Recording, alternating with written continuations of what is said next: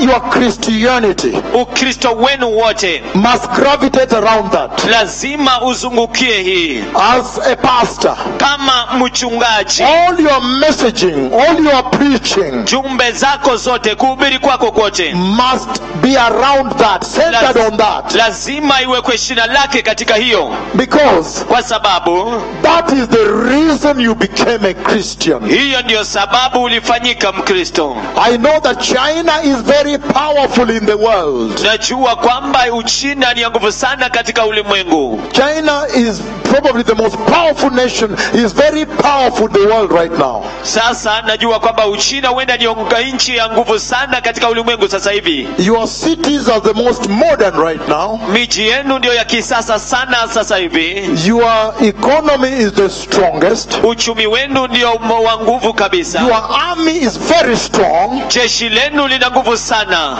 The market system is sophisticated. Ile nyanja za kimatibabu, all those places. utatanifu mwingi kule Shanghai. But Lakini with all that, pamoja na hiyo yote, I am saying ninasema you must have to recalibrate your life now. itabidi sasa ukaangazie maisha yenu sasa.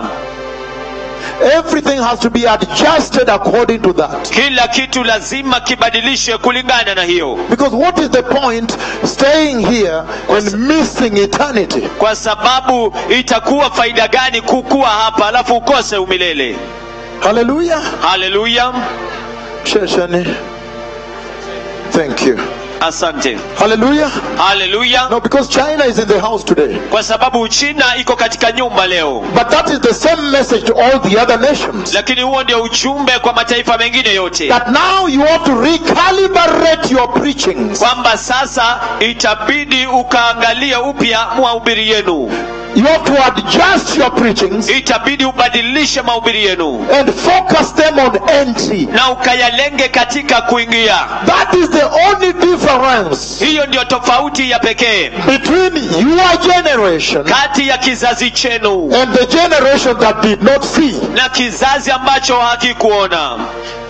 Hallelujah. Hallelujah. In other words, Kwa maneno mengine, heaven is now becoming a reality. mbingu sasa ya inafanyika uhalisia. This is all I'm talking about. Hiki ndicho ambacho nazungumzia. When Mama Rosa resurrects, Wakati ambapo Mama Rosa anafufuka, the purpose is one. kusudi ni moja tu, That you may see this kwamba mpate kuona and hili enter eternity. na muingia umilele. So really, this is very powerful Kwa hivyo now. kwa kweli hii ni ya nguvu sana sasa. Because now the church is at the door to heaven. Kwa sababu sasa kanisa liko mlangoni pa kuingia mbinguni. And so beloved people, Na hivyo basi watu wapendwa, look at this now. tazama hii sasa. So he lowered out there, Kwa hivyo akashusha kule nje, and people in the overflow na watu walioko kwenye ufuriko with cell phones wakiwa na simu were recording like this. walikuwa wakirekodi namna The hii, way you saw yesterday. jinsi ambavyo mliona jana. It's amazing. Yashangaza Because kwa sababu to go and tell someone of the other generation, right? kwenda kumwambia mtu wa kizazi hicho And tell kingine, them at one point God is going to write his own handwriting in the sky, and we are going to be recording with our cell phones. kumwambia kwamba kwa wakati mmoja Bwana atakwenda kuandika na maandishi yake mwenyewe na tutaenda kuishika kwa simu. I'm talking about the personal handwriting of God the Father. Ninazungumzia kuhusu hati ya maandishi ya Mungu mwenyewe. Because the last time we had him do that, he wrote the 10 commandments. Kwa sababu mara ya mwisho alipofanya hivyo aliandika amri 10. Yes. Ndio. So many times we imagine, wow, what did it look like to look at his handwriting? Wakati mwingi tunashangaa inamaanisha nini kutazama.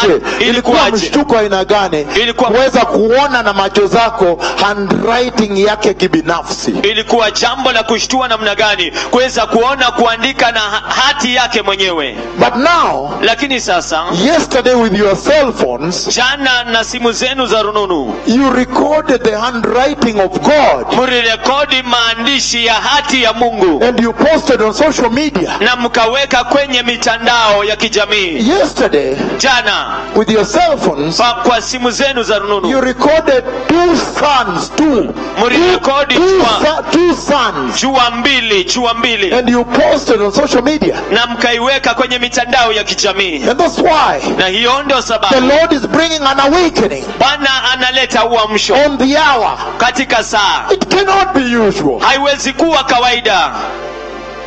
And so they recorded out here, Na hivyo basi wakarekodi hapa nje and it began to go viral. na ikaanza kuenea kila So mahali. they are sending it everywhere. Kwa hivyo wanaituma kila mahali. So now Sasa that the prophecy of January 15 sasa kwamba unabii wa Januari 15 was given, ulipeanwa and the fulfillment of the first half na ile utimilizo wa sehemu ya nusu ya kwanza took place on March 11th, ulifanyika Machi 11, 2018, the year that is still here. We have not finished it. mwaka wa 2018, mwaka ambao bado ungalipo hatujaumaliza. We have not even gotten out of this year. Hatujatoka hata bado kwa mwaka huu. What is the message to the church? Ujumbe ni upi kwa kanisa? What is the message to you that is tuned in by TV today? Ujumbe ni upi kwako wewe ambaye unatazama kwa runinga leo hii? What is Jehovah saying to you, beloved ones? Yehova anasema nini kwako nyie wapendwa? First of all, Kwanza kabisa, I want to tell you people nataka niwaambie watu that I was shocked by the Lord, kwamba nilishtuka kwa Bwana that He actually did that. kwamba haswa alifanya hivyo. Because if you listen to the prophecy proper, Kwa sababu ukiusikiliza unabii vyema kabisa, there is a chronology on that prophecy. kunao mpango wa huo unabii, And that chronology is this: na huo mfululizo ndio huu, that He lifts me up above the earth. kwamba ananinua juu katika dunia, Juu ya dunia tafadhali. juu ya dunia. Okay, can you please just translate the message? Don't focus your mind elsewhere. Just we are live on TV. So listen to this now. Sikiliza hii sasa, This is the chronology. huu ndio mfululizo. He lifts me up above the earth. Ananinua juu ya dunia, Then I look left. kisha naangalia kushoto, Then I see the church lifted up. In other words, the rapture of the church. kisha naliona kanisa likiinuliwa juu, kwa maneno mengine unyakuzi wa kanisa. And after that, Na baada ya hiyo, then I see the stairs appear when she's about to step her feet. She's entering, in fact. Kisha- That's when they appear. naona ngazi zinajitokeza, alafu anazikanyaga zile ngazi na anaingia. So you saw the chronology. Kwa hivyo unaona mfululizo: Lifted up, kuinuliwa juu, left the earth. kuinuka katika ardhi, Rapture has happened. unyakuzi umetendeka. And then now as they're entering, the stairs now appear. Alafu wanapoingia sasa ngazi zinajitokeza. So when the Lord reversed the order and lowered the stairs, even He shocked me. Kwa hivyo wakati Bwana anarudisha huo mfululizo na kushusha ngazi, hata mimi ilinishtua. I sit back. Niliketi chini, I said, why has He reversed it now? nikasema Because He shocked me. kwa nini ameirudisha? Ilinishtua, He shocked me ilinishtua because the message is clear. It's about the entry of the church. kwa sababu ujumbe ni wazi, ni kuhusiana na kuingia kwa kanisa. In other words, this is the kind of message you give the prophecy and you walk away and you say, "That says the Lord," and you walk away to the next country. Kwa maneno mengine, huu ndio ujumbe ambao unapeana unabii, alafu unaenda katika nchi nyingine, unasema asemaye Bwana. Why? Kwa nini? Because I'm saying Kwa sababu ninasema the stairs appear when she has been raptured. ngazi zinatokeza wakati ambapo amenyakuliwa, But for Him to show them lakini kwake yeye kuzionyesha to a generation, I cannot believe we are discussing this. kwa kizazi, I siwezi cannot kuamini believe. kwamba tunajadili hii, Because kwa sababu how? yawezekanaje? How can we see with these eyes, these mortal sinful eyes, to look at eternity? Tunawezaje kuona How? macho haya ya dhambi, kuangalia umilele namna gani? Do you understand the many questions? Je, unaelewa maswali mengi? Does somebody understand? Je, mtu anaelewa? These are sinful eyes. Haya ni macho yenye dhambi, Mortal man. mtu wa kufa. And then now to see, wow, this is it. That is essentially everlasting life. Alafu sasa kuona umilele, hiyo kimsingi ni uzima wa milele. Hey! Then for me, basi kwangu mimi, I'd rather believe the following. Afadhali niamini yafuatayo. That God, kwamba Mungu saw that things were that bad, kwamba aliona mambo ni mabaya hivyo, and he said, na akasema, he has spoken about stairs, amezungumza kuhusiana na ngazi of heaven, kutoka mbinguni. I am not joking. Mimi sifanyi mzaha. This thing is going to happen. Hii inaenda kutendeka. That is what I understood. Hicho ndicho nilichoelewa. God is saying, I'm not joking. Mungu anasema sifanyi mzaha. Listen to him. Sikiliza yeye. I'm not joking. Sifanyi mzaha. The church is going to enter. Kanisa litakwenda kuingia. The church is going to enter. Kanisa litaenda kuingia. So I understood now. Kwa hivyo nikaelewa sasa. Because the reversing of the order becomes like a warning. Kwa sababu kurudisha hiyo mfululizo mpangilio inaleta onyo. A warning to this generation. Onyo kwa kizazi hiki. Meaning, kumaanisha, he has been talking about the coming of the Messiah. Amekuwa akizungumzia kuhusu kukuja kwa Mesia. The coming of the Messiah. Kukuja kwa Mesia. The coming of the Messiah. Kukuja kwa Mesia. But I am not joking. Lakini sifanyi mzaha. This time around, this thing is going to take place. Mara hiki jambo hili litakwenda kufanyika. Hey! Inashangaza. Absolutely unbelievable. Yashangaza kweli kweli. Because I saw that, wow, he realized that, let me tell them that I'm serious, it will take place. Kwa sababu niligundua wao, hebu niwaamnyeshe kwamba nimemaanisha itafanyika. And then, kisha, now the order is, so people record it. It is until now it's a shock. Watu wakarekodi mpaka sasa ni mshangao. No, because the question is, let me ask you, Archbishop Israel, sit down my son. Let me ask you one question. Hebu nikaulize swali hili. Banza, you are here my son. Banza, Mire, my daughter. Let me ask all of you even here. Everyone. Niulize kila mmoja wenu. How do you get to lay your mortal eyes on the eternity of God and miss it?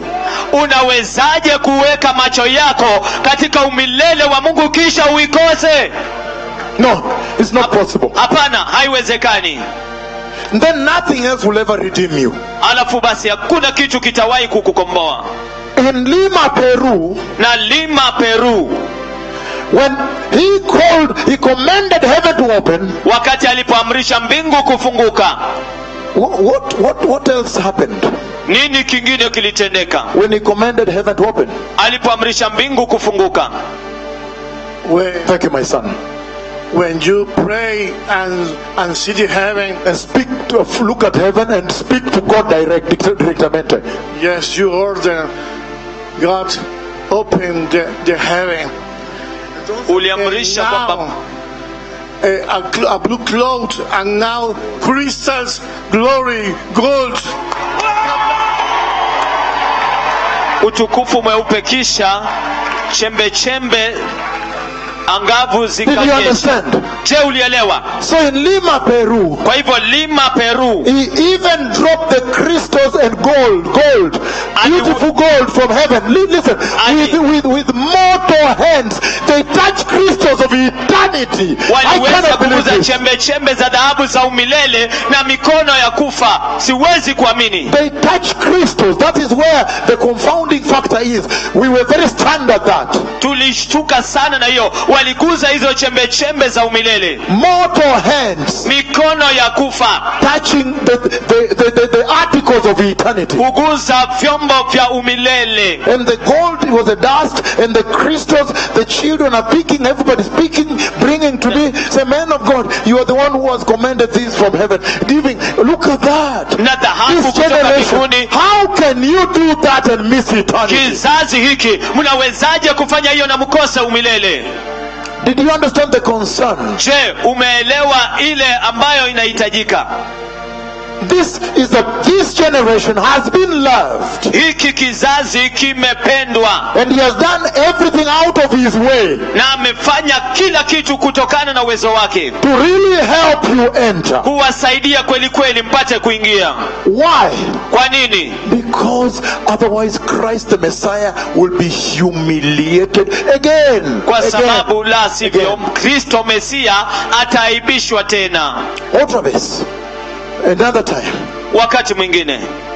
Humiliated. Kuaibishwa. Because the enemy will say, what was the purpose of the cross then? Kwa sababu adui atasema kusudi la msalaba lilikuwa lipi basi? And so that is where I want to begin this message now. Hapo ndipo ningependa kuanzia ujumbe huu sasa. After presenting the prophecy, baada ya kuwasilisha unabii, and then talking to you about the half fulfillment. Alafu kuwazungumzia kuhusu kutimilizwa kule nusu. Hallelujah. Hallelujah. So what is the message then? Ujumbe ni upi basi? Hallelujah. Hallelujah. Now focus on me here more tightly because I want to go into the deep of this. Mnilenge zaidi hapa manake nataka kuingia katika vilindi vya haya.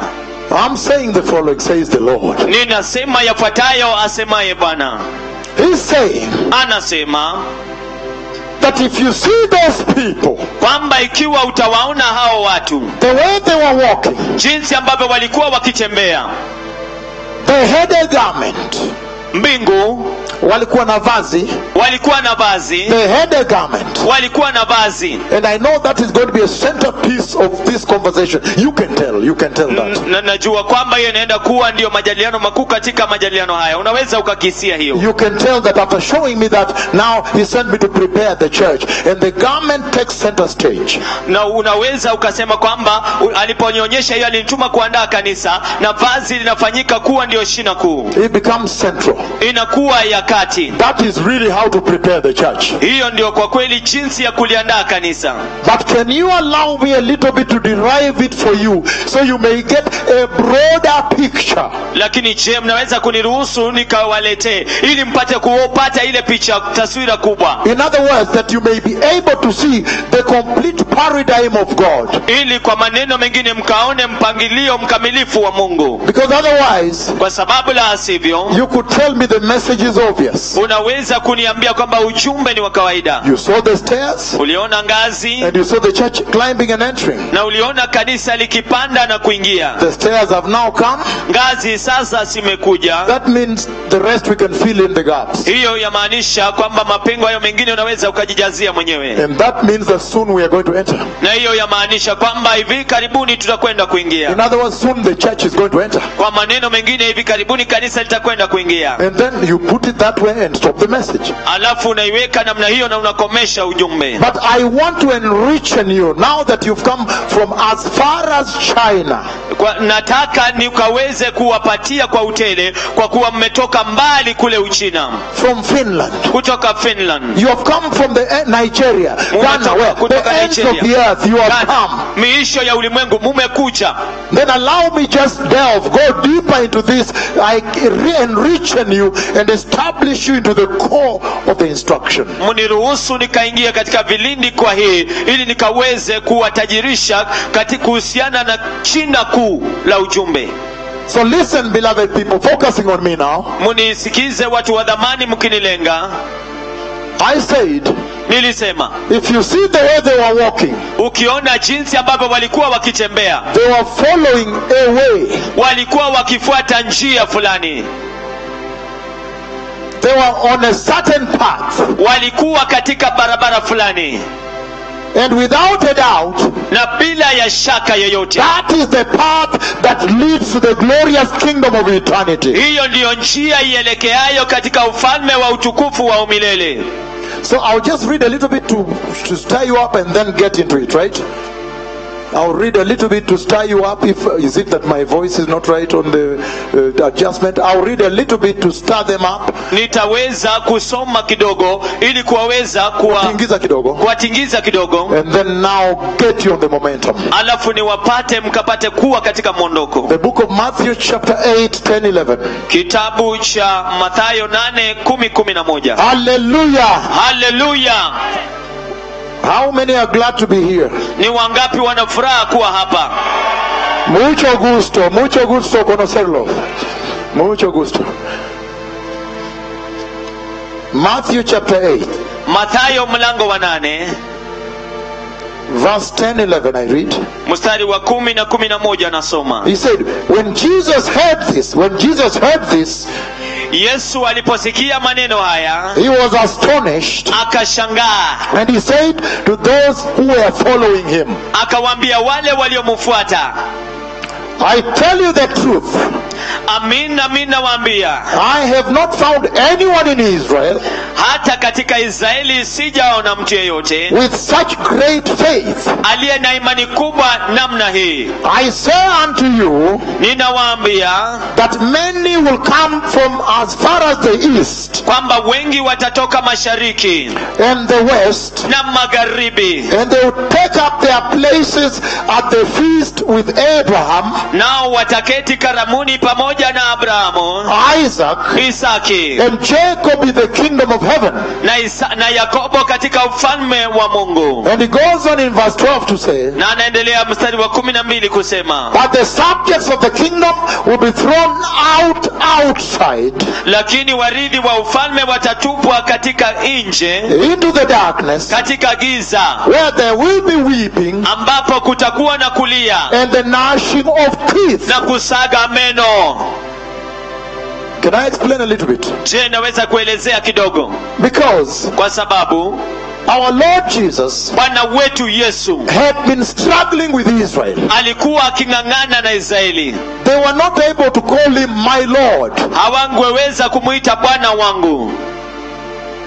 In other words, Kwa maneno mengine, they had quite a difficulty recognizing him, walikuwa na ugumu sana kumtambua yeye, that this is the Lord, kwamba huyu ni Bwana, that this is the Messiah. kwamba huyu ni Mesia. They were running into difficulty Walikuwa wanaingia katika ugumu to recognize the Messiah. kumtambua Mesia. And then, Kisha many times you heard, mara nyingi mlisikia when he was approached for prayer, walipomwendea kwa ajili ya maombi, Lord, pray for my son, pray for my child. Bwana muombee mwanangu, muombee mtoto wangu. He said, no.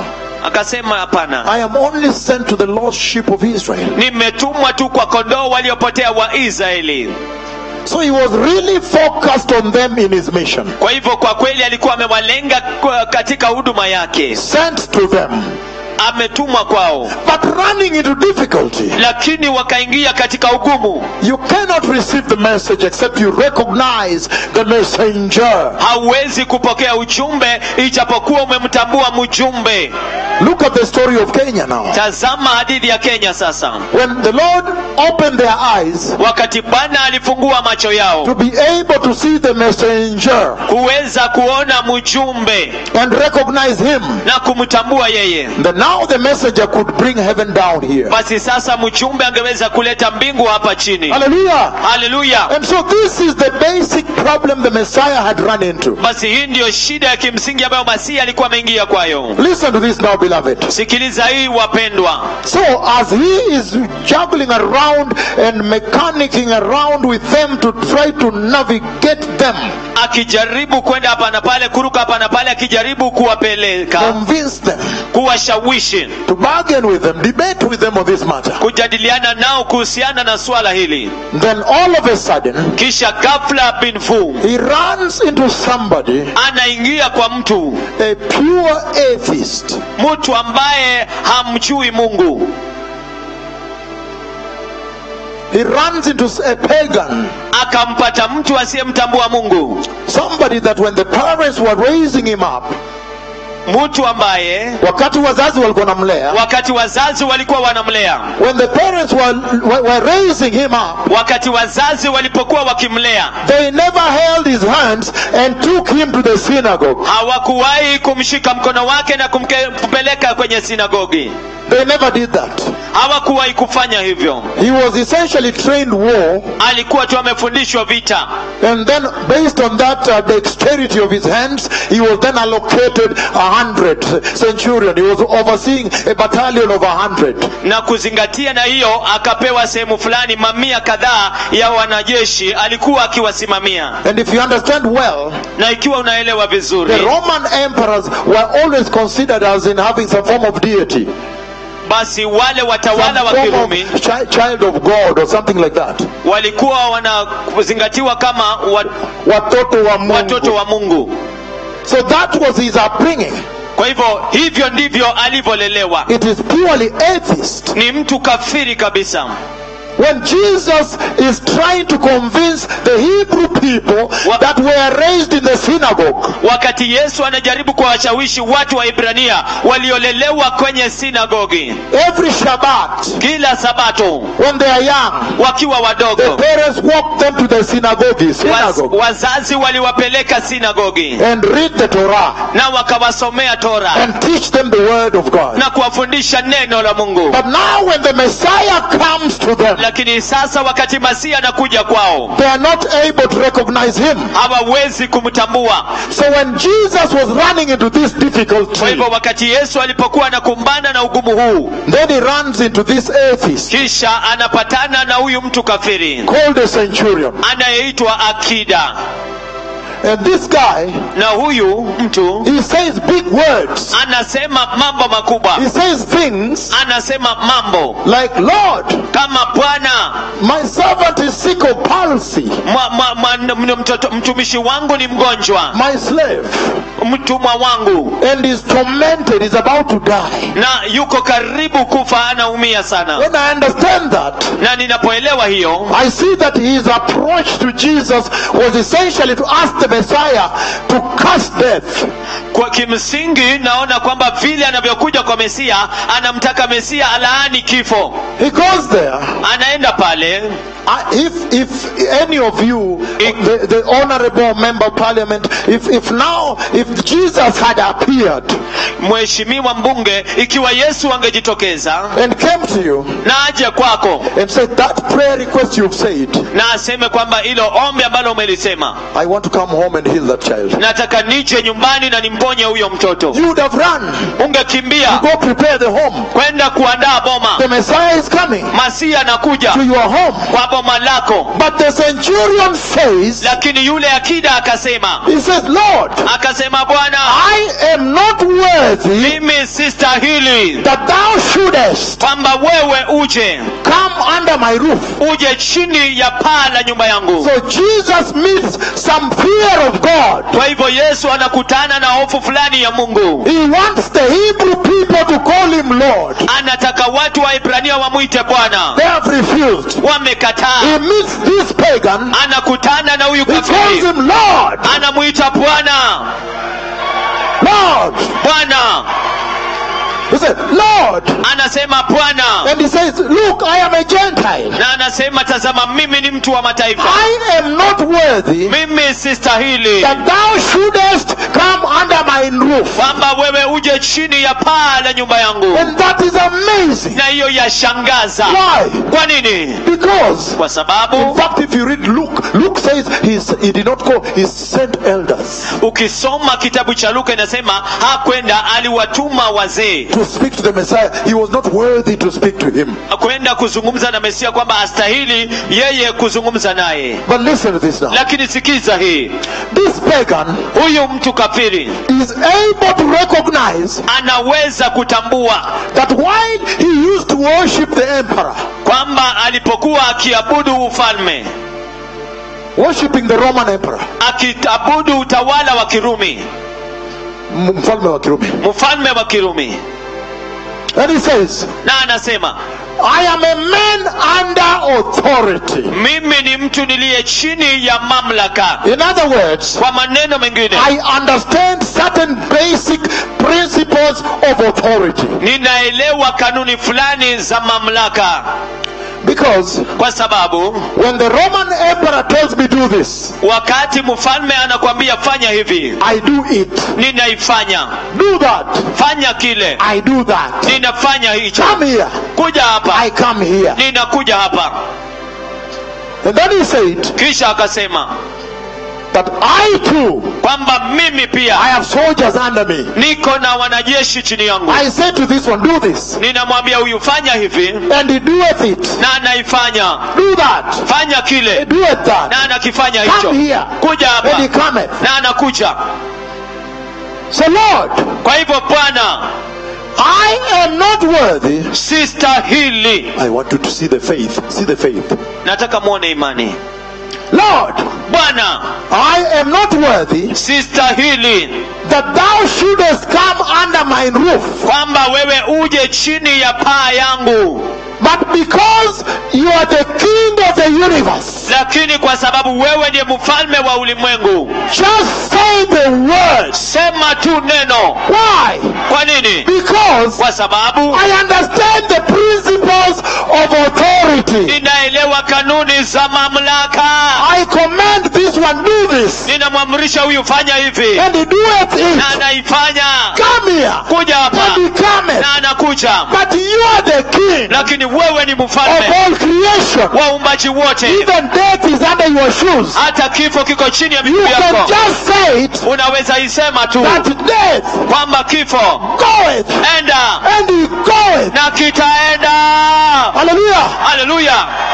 Did you understand? Je, unaelewa? So that is what Jesus meant Kwa hivyo hicho ndicho ambacho Yesu alimaanisha when he was struggling with the Hebrew people. alipokuwa aking'ang'ana na watu wa Hebrania. And then after that, Alafu baada ya hiyo he now gave a prophecy. sasa akapeana unabii, Then he gave a prophecy. kisha akapeana unabii, The prophecy that makes you sit here, all of you. unabii ambao unawasababisha nyote mmeketi hapa, nyote The mlioketi hapa, prophecy of the Gentile revival. ule unabii wa uvuvio wa watu wa mataifa. That is where it came from. Hapo ndipo ulipotoka, Because his mission was to the Lordship of Israel. kwa sababu huduma yake, misheni yake ilikuwa kwa kondoo waliopotea wa Israeli. But when there was headwinds and resistance, Lakini kulipokuwa na pingamizi, then he met the centurion kisha akakutana na akida with that much faith. na hiyo imani kubwa kiasi hicho, Then he said now kisha akasema sasa that now kwamba sasa many people, now that's the prophecy of the Gentile revival. huo ndio unabii wa kanisa la watu wa mataifa. Now many people will come from as far east as China, Sasa watu wengi watatoka kama mashariki ilivyo mbali kama Uchina, South Korea, Korea Kusini, Taiwan, Taiwan, and as far west as the setting of the sun. na mbali magharibi jinsi ilivyo mahali ambapo jua linatua.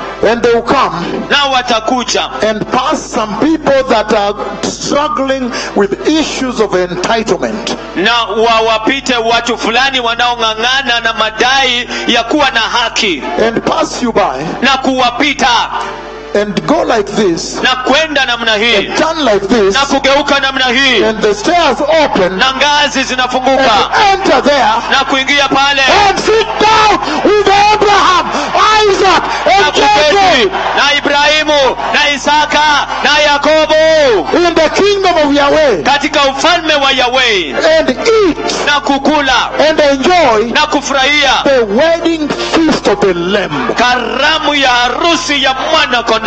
Can you sit down for a moment? Keti chini kidogo. I simply wanted to touch this to stir you up a bit so that we can start. Nilitaka tu kugusia hii kuwashtua kidogo ili tuanze. What am I saying here? Ninasema nini hapa? There is a way he describes here. Kuna njia ambayo imeelezewa hapa. Dr. Pietro. Dr. Pietro, Daktari you Pietro, are the one, right? wewe ndiwe. Who is he?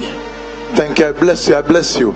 Na kubariki. But it is so powerful. Lakini ni ya nguvu sana. It is very mighty. Thank you. Thank Ni you. kubwa sana. Good to see you. Ni vyema kukuona. Thank you. So it's very mighty Ni kubwa sana because now kwa sababu sasa he's describing a way anaelezea njia that some people will be following that way, whether from China or from the West. kwamba baadhi ya watu watakuwa wakifuata njia hiyo, iwe wametoka Uchina ama magharibi. And that way, Na njia hiyo if you walk it, ikiwa utaitembea, they will come like that watakuja namna hiyo and like that na namna hiyo and face the cloud na kuliangalia wingu and it will open. na litafunguka enter. na wataingia. Did you understand? Je, mlinielewa? You begin to understand that there is a defined path. Unaanza kuelewa kwamba kuna njia iliyotengezwa. But can I begin the message now because we're running out of air time? We have only 40 minutes. Na je, naweza anza ujumbe sasa, manake wakati unayoyoma. So listen to the message now. Sikiza ujumbe sasa. I said, Nilisema I want to develop for you a paradigm, a global, a bigger picture. nilitaka kuwaletea ile taswira kubwa, That when now I will touch on the stairs, kwamba sasa nitakapoguzia ngazi you will understand why now. utaelewa kwa nini sasa. Why is the Lord lowering the stairs now? Ni kwa nini Bwana anashusha ngazi And sasa, what is the message? na ujumbe ni upi? Listen to this now. Sikiliza haya sasa.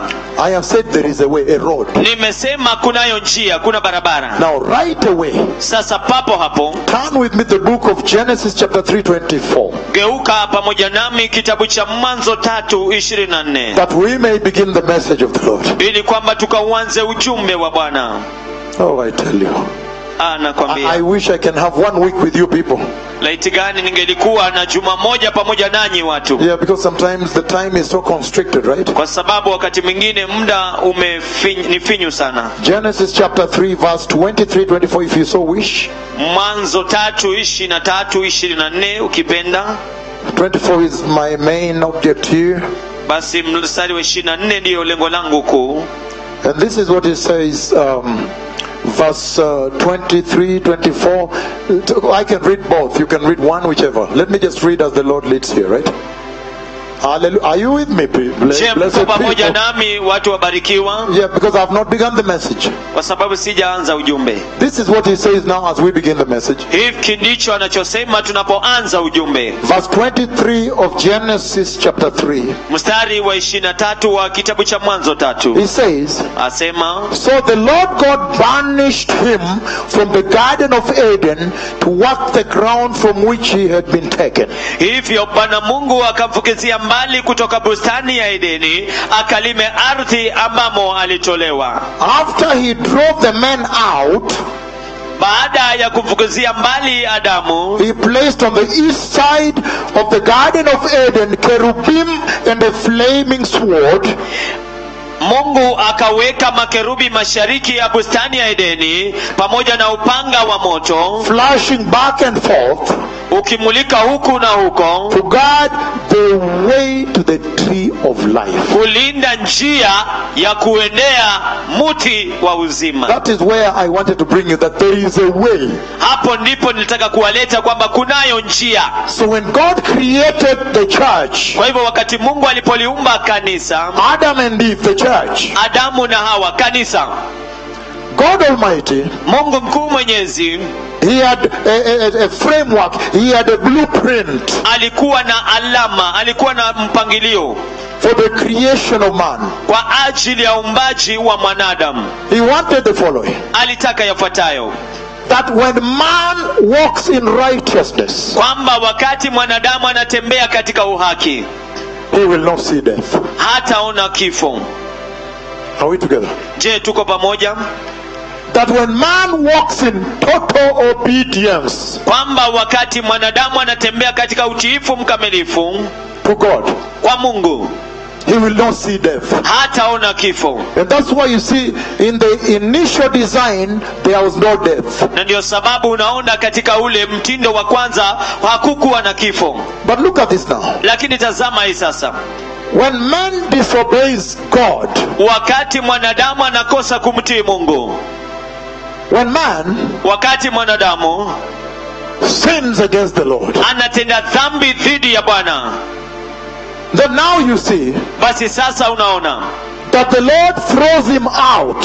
kwamba Bwana anamtupilia nje. Look at this now. Tazama hii sasa, And God runs. God is on the run. God runs. Mungu ako mbioni, anakimbia. He says, hey, Anasema, hey, let us run wacha tukimbie and close the gate na tufunge mlango that leads to the way. There is a way, the way. ambayo inaelekea katika njia. Kunayo njia. Let us close the gate Wacha tufunge milango that leads to the way to the tree of life. ambayo inaelekea katika njia ya kuendea mti wa uzima.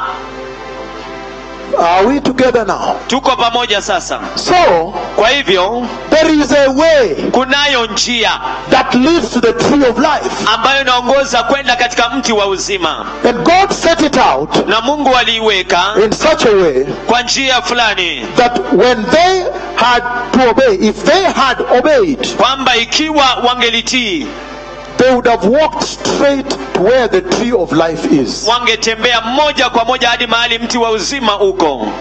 And let me tell you one thing. Na hebu niwaambie kitu kimoja, Death would have been abolished. kifo kingefutiliwa mbali kabisa. Death abolished. Kifo kingefutiliwa mbali Right from the beginning. tangia mwanzoni. But because they sinned, Lakini kwa sababu walitenda dhambi, now that way was closed. sasa njia hiyo ikafungwa. And you know very well that inside where the tree of life is, that's where God the Father is. Na unajua kwamba mle mahali mti wa uzima uko, hapo ndani ndipo Mungu Baba yuko. For me, I can share so much with you about that because I have a lot of these involvement and encounters. Kwangu mimi naweza shiriki mengi sana kuhusiana na hiyo, kwa sababu nimekumbana na hii mara nyingi. It's amazing. Inashangaza. Where the tree of life is where God the Father is. Mahali mti wa uzima uko, hapo ndipo Mungu Baba yuko. It's very powerful. Ni ya nguvu sana sana. Hallelujah. Haleluya. But listen to this now. Lakini sikiza hii The sasa. door is closed. Mlango umefungwa. And now between mankind Na sasa kati ya mwanadamu and God, na Mungu there is a sword. kuna upanga.